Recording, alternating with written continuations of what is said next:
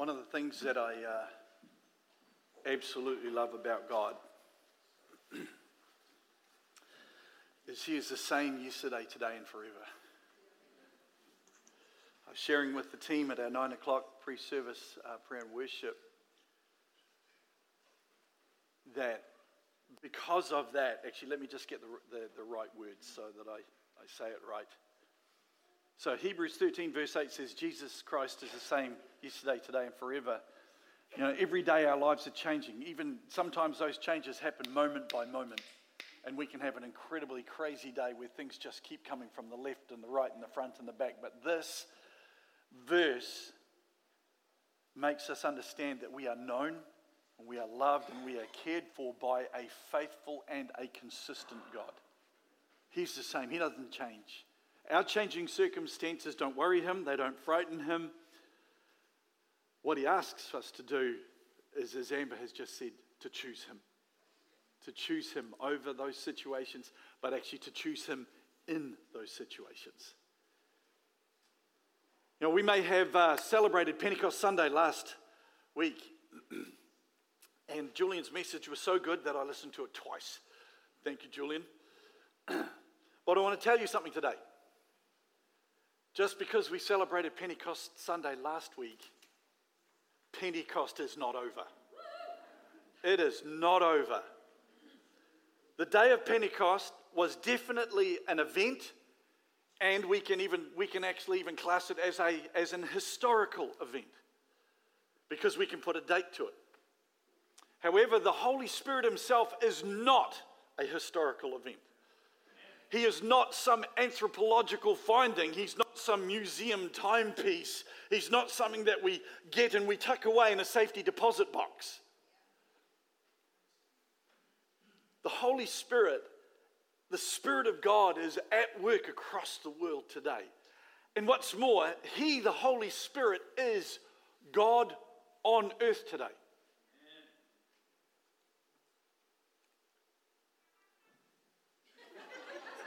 Here we go. Nothing like a bit of technology to back up a statement. Well, I suppose that was better than a ba-dum-ts.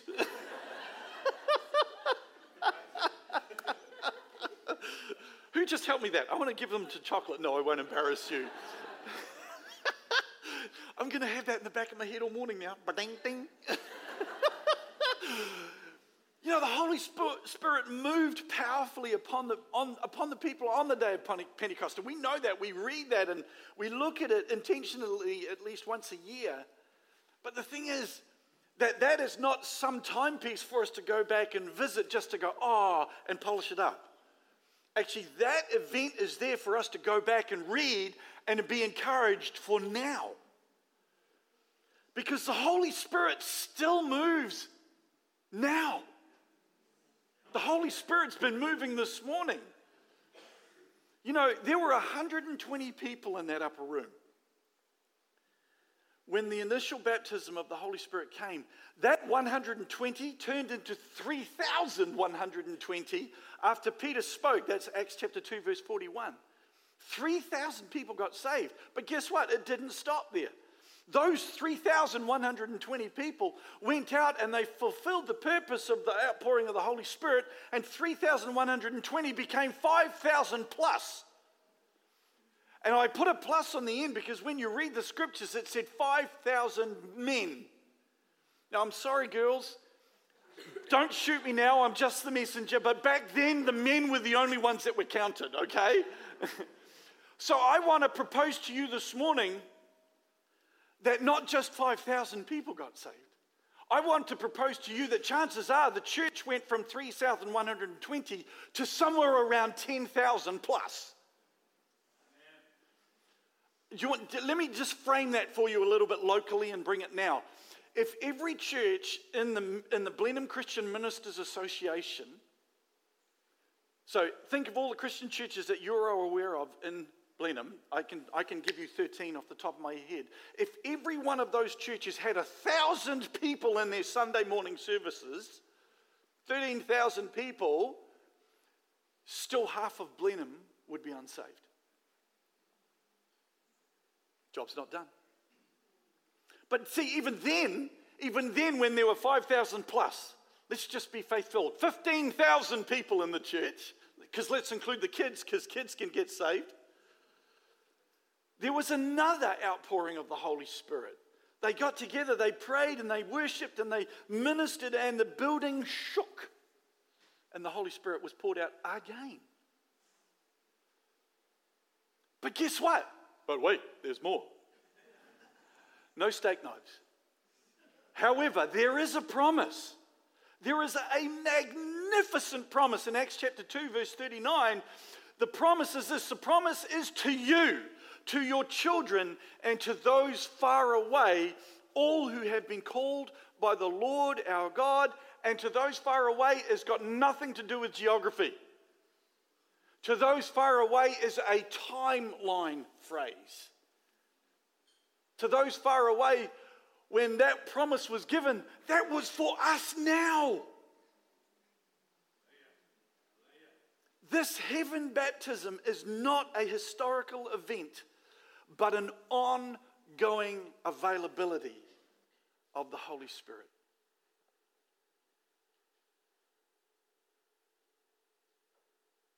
I want you to get that this morning. You know what? I make no apologies about how I'm going to behave this morning. I just want to put that out right now. I'm pretty worked up about this. I kind of wonder if I'm supposed to preach on the Holy Spirit for the rest of the year. I've just bought a book that's got 365 daily devotions on the Holy Spirit. Watch out. So, what was happening? Why did this happen? We're going to take a small pause, and we're going to look back to establish a good foundation to answer that question. There is an old Māori proverb that says, "To know where you're going, look where you've been." Now, last week, Julian led us on a journey through the scriptures where he taught about the Holy Spirit and fire. He zeroed in on the fact that the Holy Spirit came as fire, and right throughout scriptures, he took you place to place where the fire of the presence of God was. But you know what? The descriptions describe the Holy Spirit as being poured out as wind and as fire, and he is prophesied as coming as rain. I have no idea what that's going to look like, but I'm excited. So today we're going to go even deeper than that, and we're going to look into the beautiful gift from God from yet again a fourth aspect. And this morning, if you're taking notes, this message is called the Holy Spirit, the breath of God. So let's pray before we go anywhere else. Spirit of the living God, we come before you. Breath of God, we lean into you. We breathe you in. We breathe you out. Would you come and breathe on this message? Would you come and breathe on this meeting? Would you take the scriptures that I bring and hopefully teach well and add the very power of heaven, so they're not just words, but they are revelation. So it's not just logos, the written word, but it is rhema, the awakened word. I need your help this morning, Holy Spirit. Come, I pray in Jesus' name.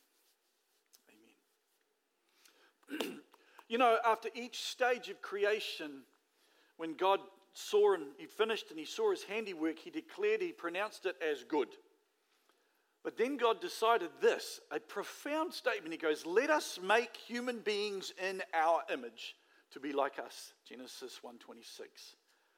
But you see, that's a bit of an odd thing to say. How can a visible human being express the likeness of God, who is an invisible spirit? Here's a thought. Let's look at our children, our growing children, how they absorb, they develop, and they display the character traits of their parents. Or how about a student with his professor? Or, let's get scriptural, how about a disciple taking on the yoke of his rabbi? You see, in Matthew chapter 11, where Jesus said, "Take my yoke upon you, for it is easy and light."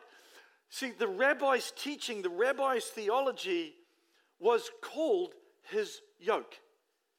And so when Jesus said, "Take my yoke upon you," he wasn't He was using a figurative picture of what the farmers knew, which was you yoke the cattle and they walk together and they are powerful together. But the other Hebrew side of that was, I want you to be yoked with me in my teaching, because my teaching is life, my teaching is hope, my teaching is purpose. So if you will be yoked with me, you can then take on my character. You can take on my traits. You can take on my learning. You can take on my compassion, my mercy, my love, my gentleness. You see, it's God's breath working through us that makes him visible. And there's that word again, breath. How can God's breath working through us make God visible? So glad you asked. Come with me as I explain.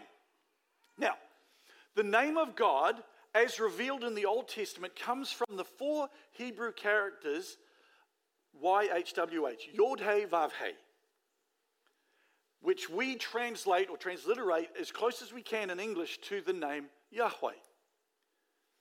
But here's the thing, to say the name Yahweh correctly, we don't just say it like we do where it's all expelled. The name Yahweh is actually breathing. It is, the first half is the inhale, the second half is the exhale. The name of God is breath itself. God's name is literally life to our being. So now we know that, can we then understand why God said, never take my name in vain? Because we would be using, I won't finish that sentence. Can you see how we could really hurt the heart of God with how we use our breath? But wait, there's more. In the Hebrew language, there is yet another layer. See, God's name being breath itself, we need to understand that we're not just talking, simply referring to the air that's coming in and out of our lungs. In the Hebrew language, breath is also translated as character. God's breath is what makes God God. Your character is what makes you, you.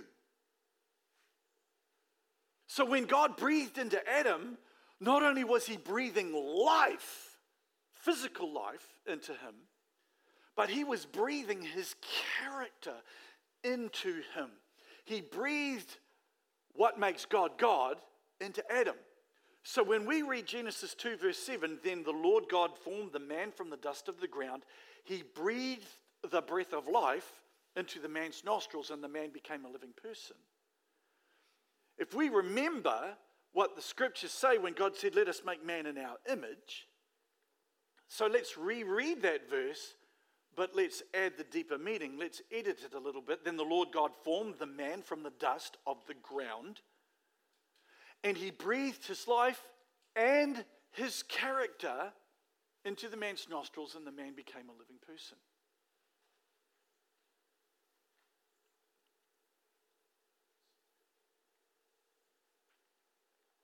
And herein brings a deeper understanding. If you read through the scriptures, there are numerous times throughout the scriptures when the idols that the nations used to worship are described as having eyes that cannot see, having ears that cannot hear, having a mouth that cannot breathe, having hands that cannot serve.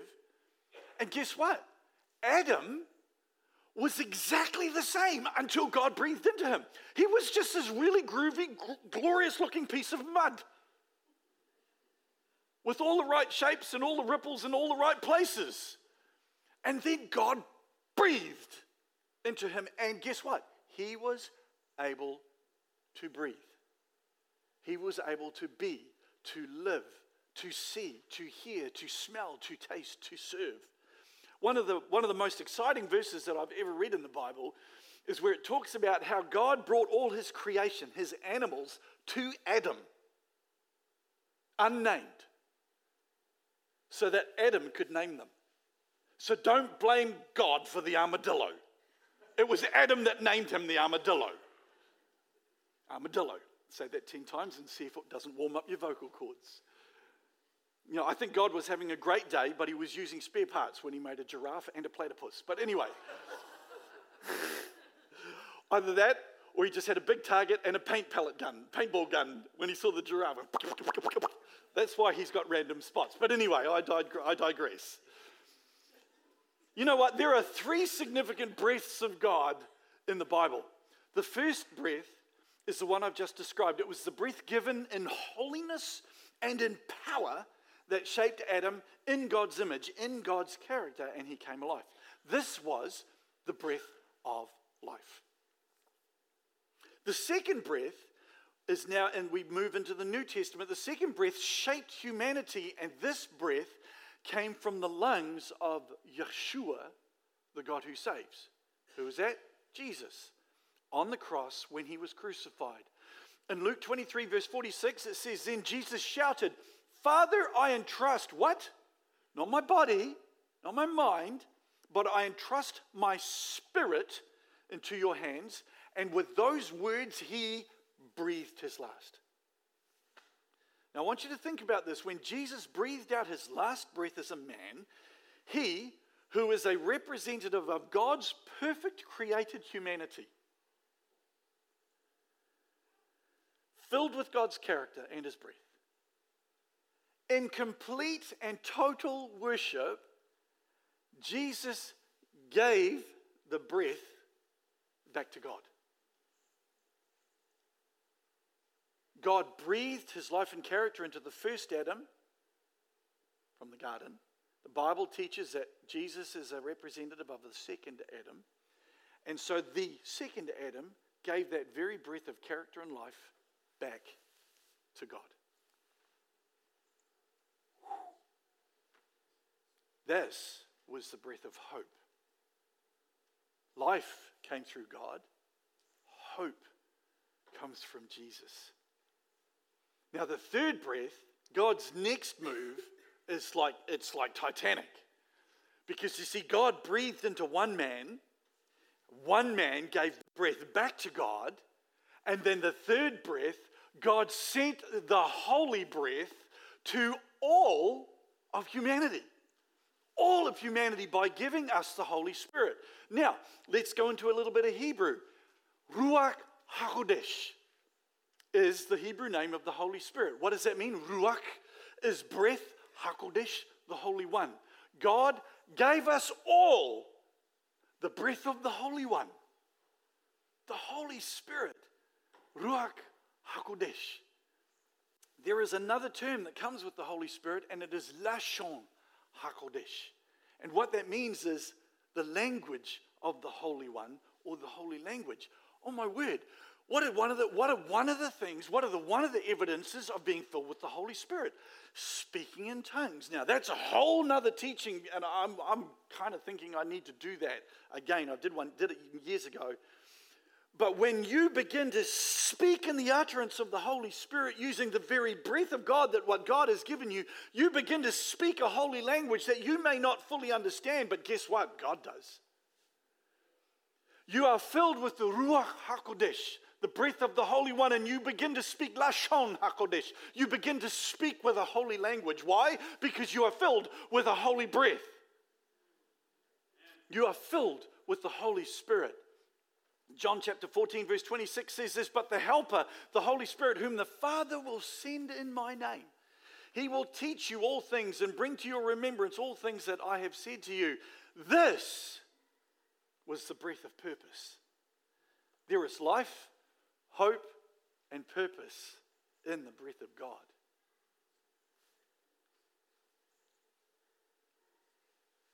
What are we supposed to do?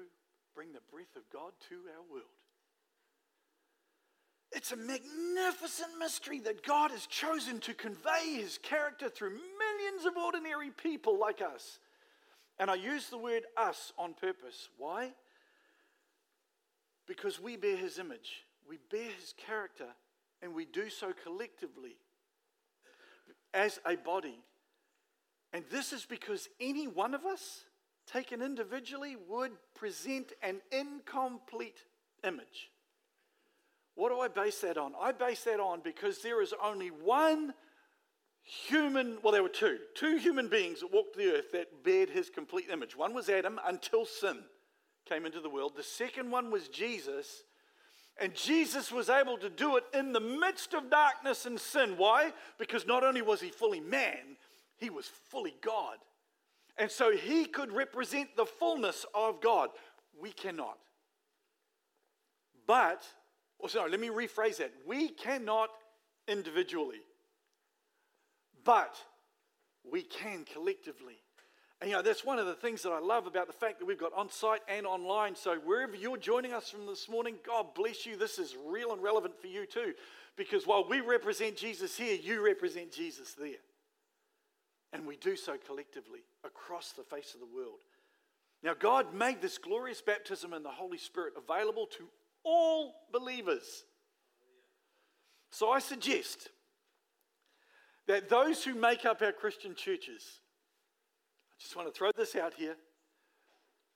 If you're a believer this morning, then we ought to be leading spirit-filled lives, fruitful, powerful, and fulfilled. The truth is, and I want you to get this, the truth is God never established his church apart from the Holy Spirit. I kind of feel a little cheeky when we have the big combined services and we have every other church represented and they come here and I go, welcome home. You do realize that you're all Pentecostal churches, right? The church was birthed on the day of Pentecost.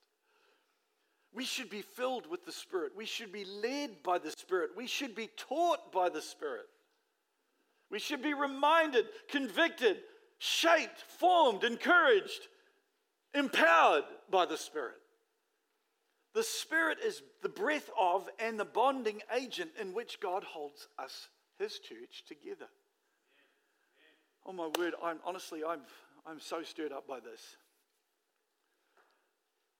And I'm stirred up by this because the understanding of the Holy Spirit held by the average Christian today is actually quite shallow. And I say this carefully, and I want to say this with love, and that's why I'm digging into it like I am this morning and why Julian dug into it last week. Sometimes it's so vague that it's virtually non-existent in people's lives. The very fact that the Holy Spirit is God on earth and we profess today, and we profess to be Christians, and yet we don't know.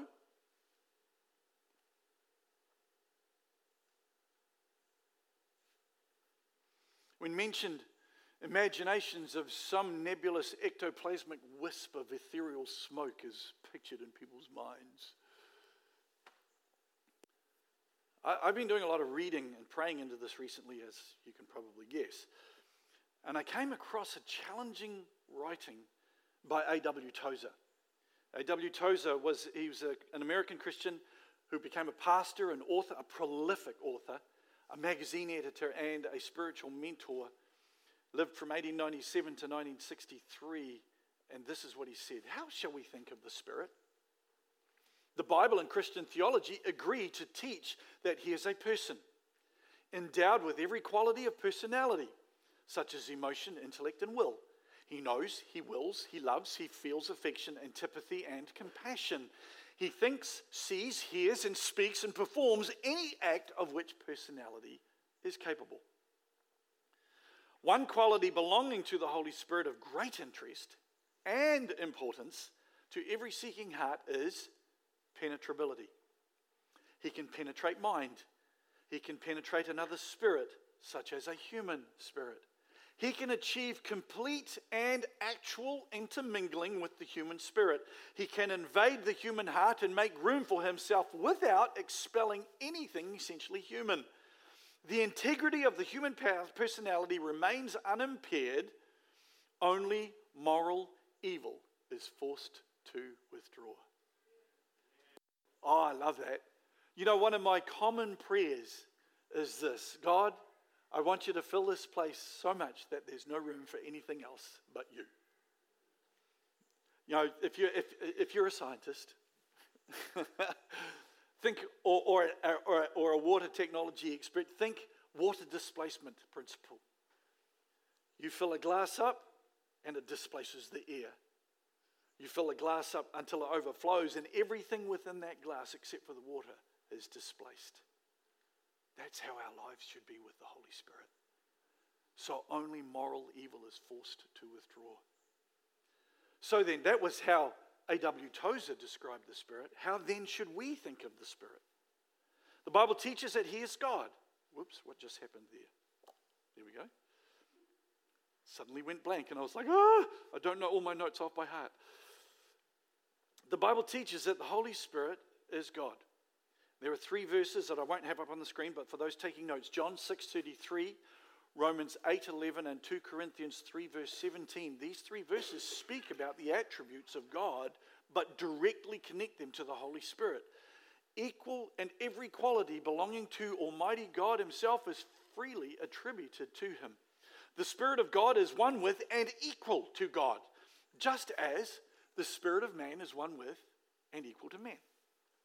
The historical church in the 5th century, the writers of the Apostles' Creed, penned into that confession their belief in the Godhood of the Holy Spirit, witnessing in faith that they witness in faith to the Father, and in that we believe in the Father and in the Son and in the Holy Ghost. There's no difference between the 3. The Bible describes this as a triune God. God the Father, God the Son, and God the Holy Spirit. In 381 AD, the church leaders composed another creed called the Nicene Creed, and they testified of their faith in the deity of the Holy Spirit in that. And here is an excerpt. And I believe in the Holy Ghost, the Lord and giver of life, who proceedeth from the Father and the Son, who with the Father and the Son together is worshipped and glorified. With the outpouring of the Holy Spirit, I believe that God is calling us again to a new and a higher purpose, that to be fully belonging to a spiritual body. What do I mean by that? The community, what the New Testament calls the body of Christ, or we refer to as the church, it differs from every other human group, as joining this body requires an identity transfer, equivalent to a complete and a brand new infusion of supernatural DNA. Now, that all might sound kind of very sci-fi, Star Trek, Star Wars, all kind of glued into one sort of mind-blowing ridiculousness to the unbeliever. But Jesus described this process to Nicodemus. Nicodemus was a Pharisee, one of the most respected scholars and teachers of the law in Jesus' day. But he heard what Jesus taught and he went, there's something to this. I need to know more. A little bit like how Julian described last week, where Moses saw the tree that was burning but not being consumed, and then suddenly that non-consumed burning tree began to talk to him. It was the presence of God coming through the fire.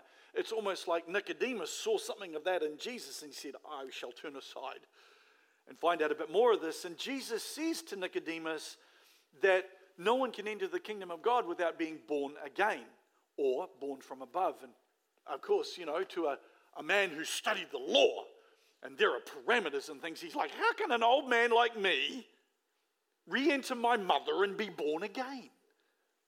Physiologically impossible. Apart from the fact that he was an old man, so his mum was probably dead.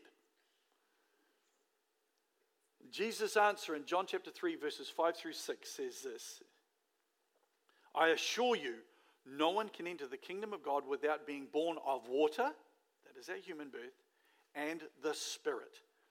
Humans can reproduce only human life, but the Holy Spirit gives birth to a spiritual life.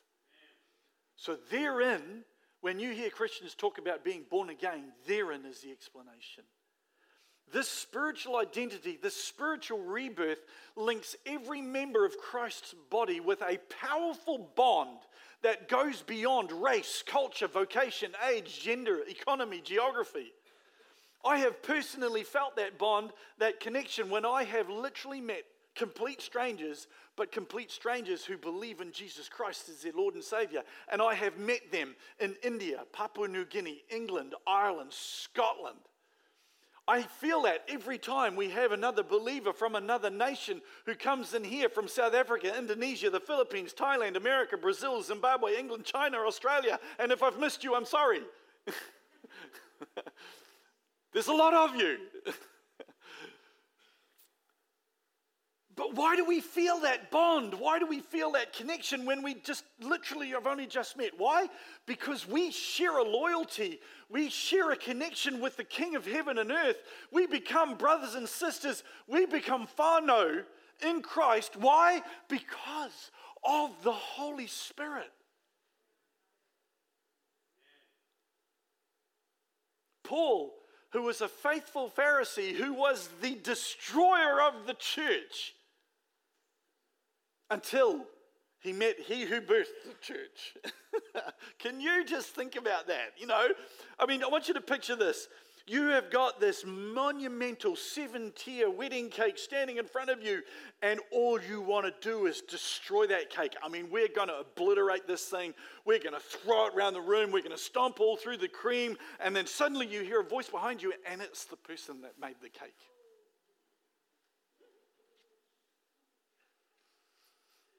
That's kind of what happened to Saul.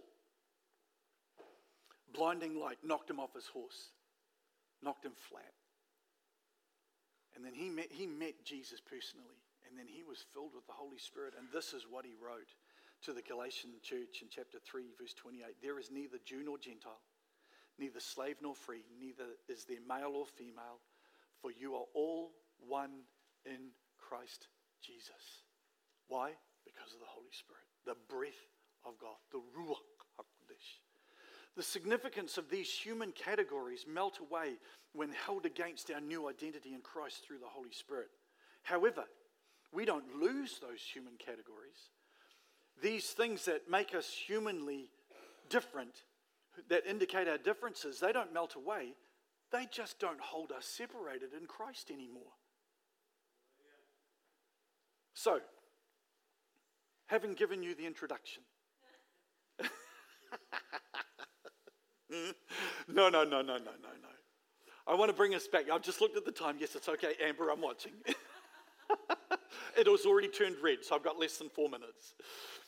We come back to the question, why? Why did this happen? Christian, believer, have you ever stopped to ponder and wonder what the church today would look like if we hadn't had Pentecost?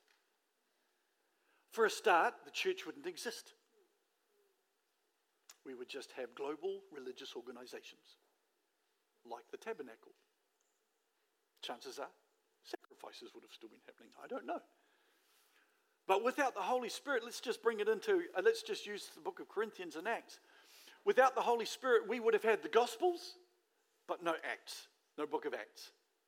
Without the Holy Spirit, we would have had 1 Corinthians chapter 1 through 11. So the first 11 chapters of the 1 Corinthians, which in those 11 chapters describe the religious differences and the sin issues of the day. We would have had that with spades, but we wouldn't have had 1 Corinthians chapter 12, which talks about the gifts of the Holy Spirit, that there's equal value across all of us through the Holy Spirit, words of encouragement and comfort from God. We would have had the priesthood, but not of all believers. You see, the scriptures teach us that we are all priests to God when we are filled with the Holy Spirit, the priest. And that's one of the core tenets within the statement of faith of the Elam Church. We believe in the priesthood of all believers. You know what we would have had if we didn't have Pentecost? We would have had problems of the world, but not the power of God to overcome them. Acts chapter 1 verse 8. But you will receive power when the Holy Spirit comes upon you. The Greek word for that word power is dunamis. The same word root word that we get dynamite from. Oh, come on, every man in the house should be going, I want to blow something up.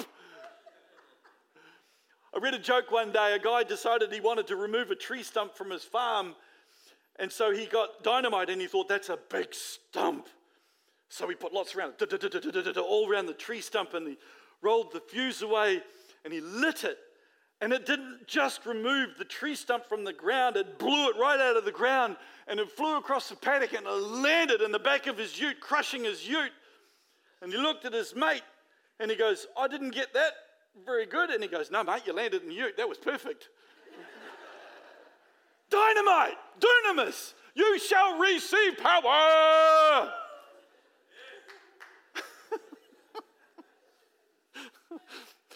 Maybe I need another coffee. Maybe not.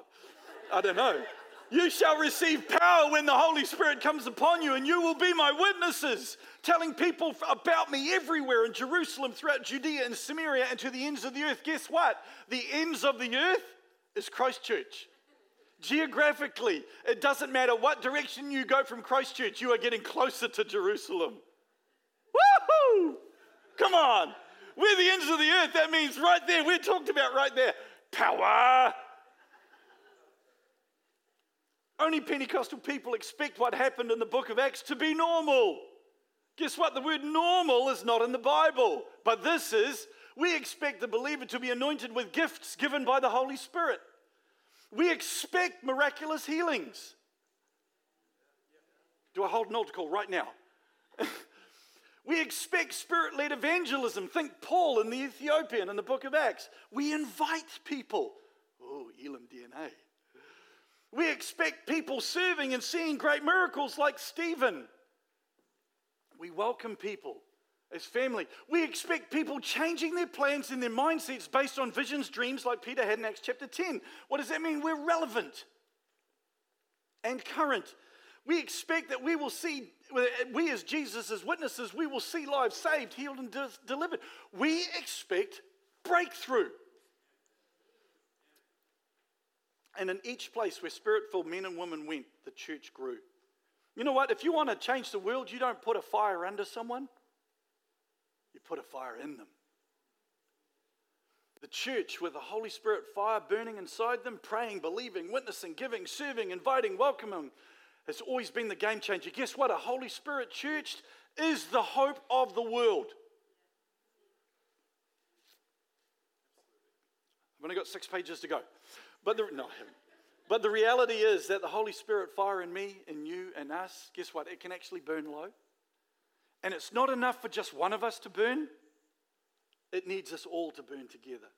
2 Timothy 1, verse 6 and 7, the Apostle Paul to his apprentice, this is why I reminded you to fan into flame the spiritual gift God gave you when I laid my hands on you. For God has not given us a spirit of fear and timidity, but of power. There's that word again. Love and self-discipline. That gift, that Holy Spirit, and the ability that He empowers you with, it's got to be burning. If it's only glowing, then fan it into flame. And guess what? This only happens when we seek God and surrender to His will, and we allow the Holy Spirit to move. D.L. Moody, A.W.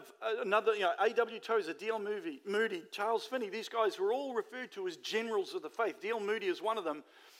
A great preacher, a great evangelist, but then he got filled with the Holy Spirit, and this is what he says. I went to preaching again. The sermons were not different. I did not present any new truths, and yet hundreds were converted. And this is what he said. I would not now be placed back where I was before that blessed experience if you should give me all the world. He realized that whilst he was carrying the truth and teaching the truth and preaching the truth, it was the very power, it was the very breath, the Ruach HaKodesh, the Holy Spirit that took what he was teaching and changed people's lives and hearts. And he did not want to go back to where he was before. Fan into flame. Worship team, please. Fan into flame is intentional.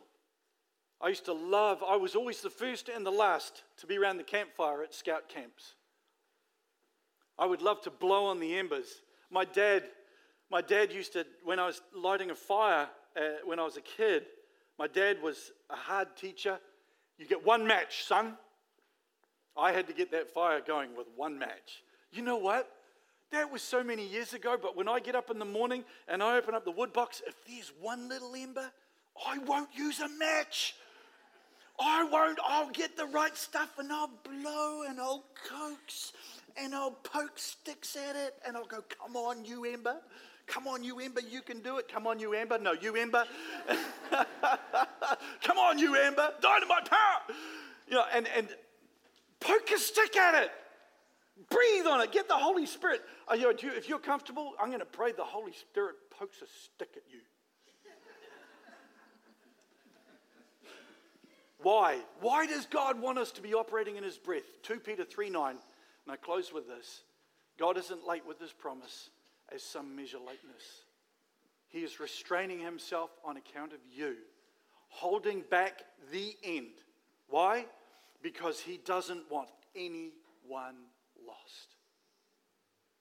He's giving everyone space and time to change.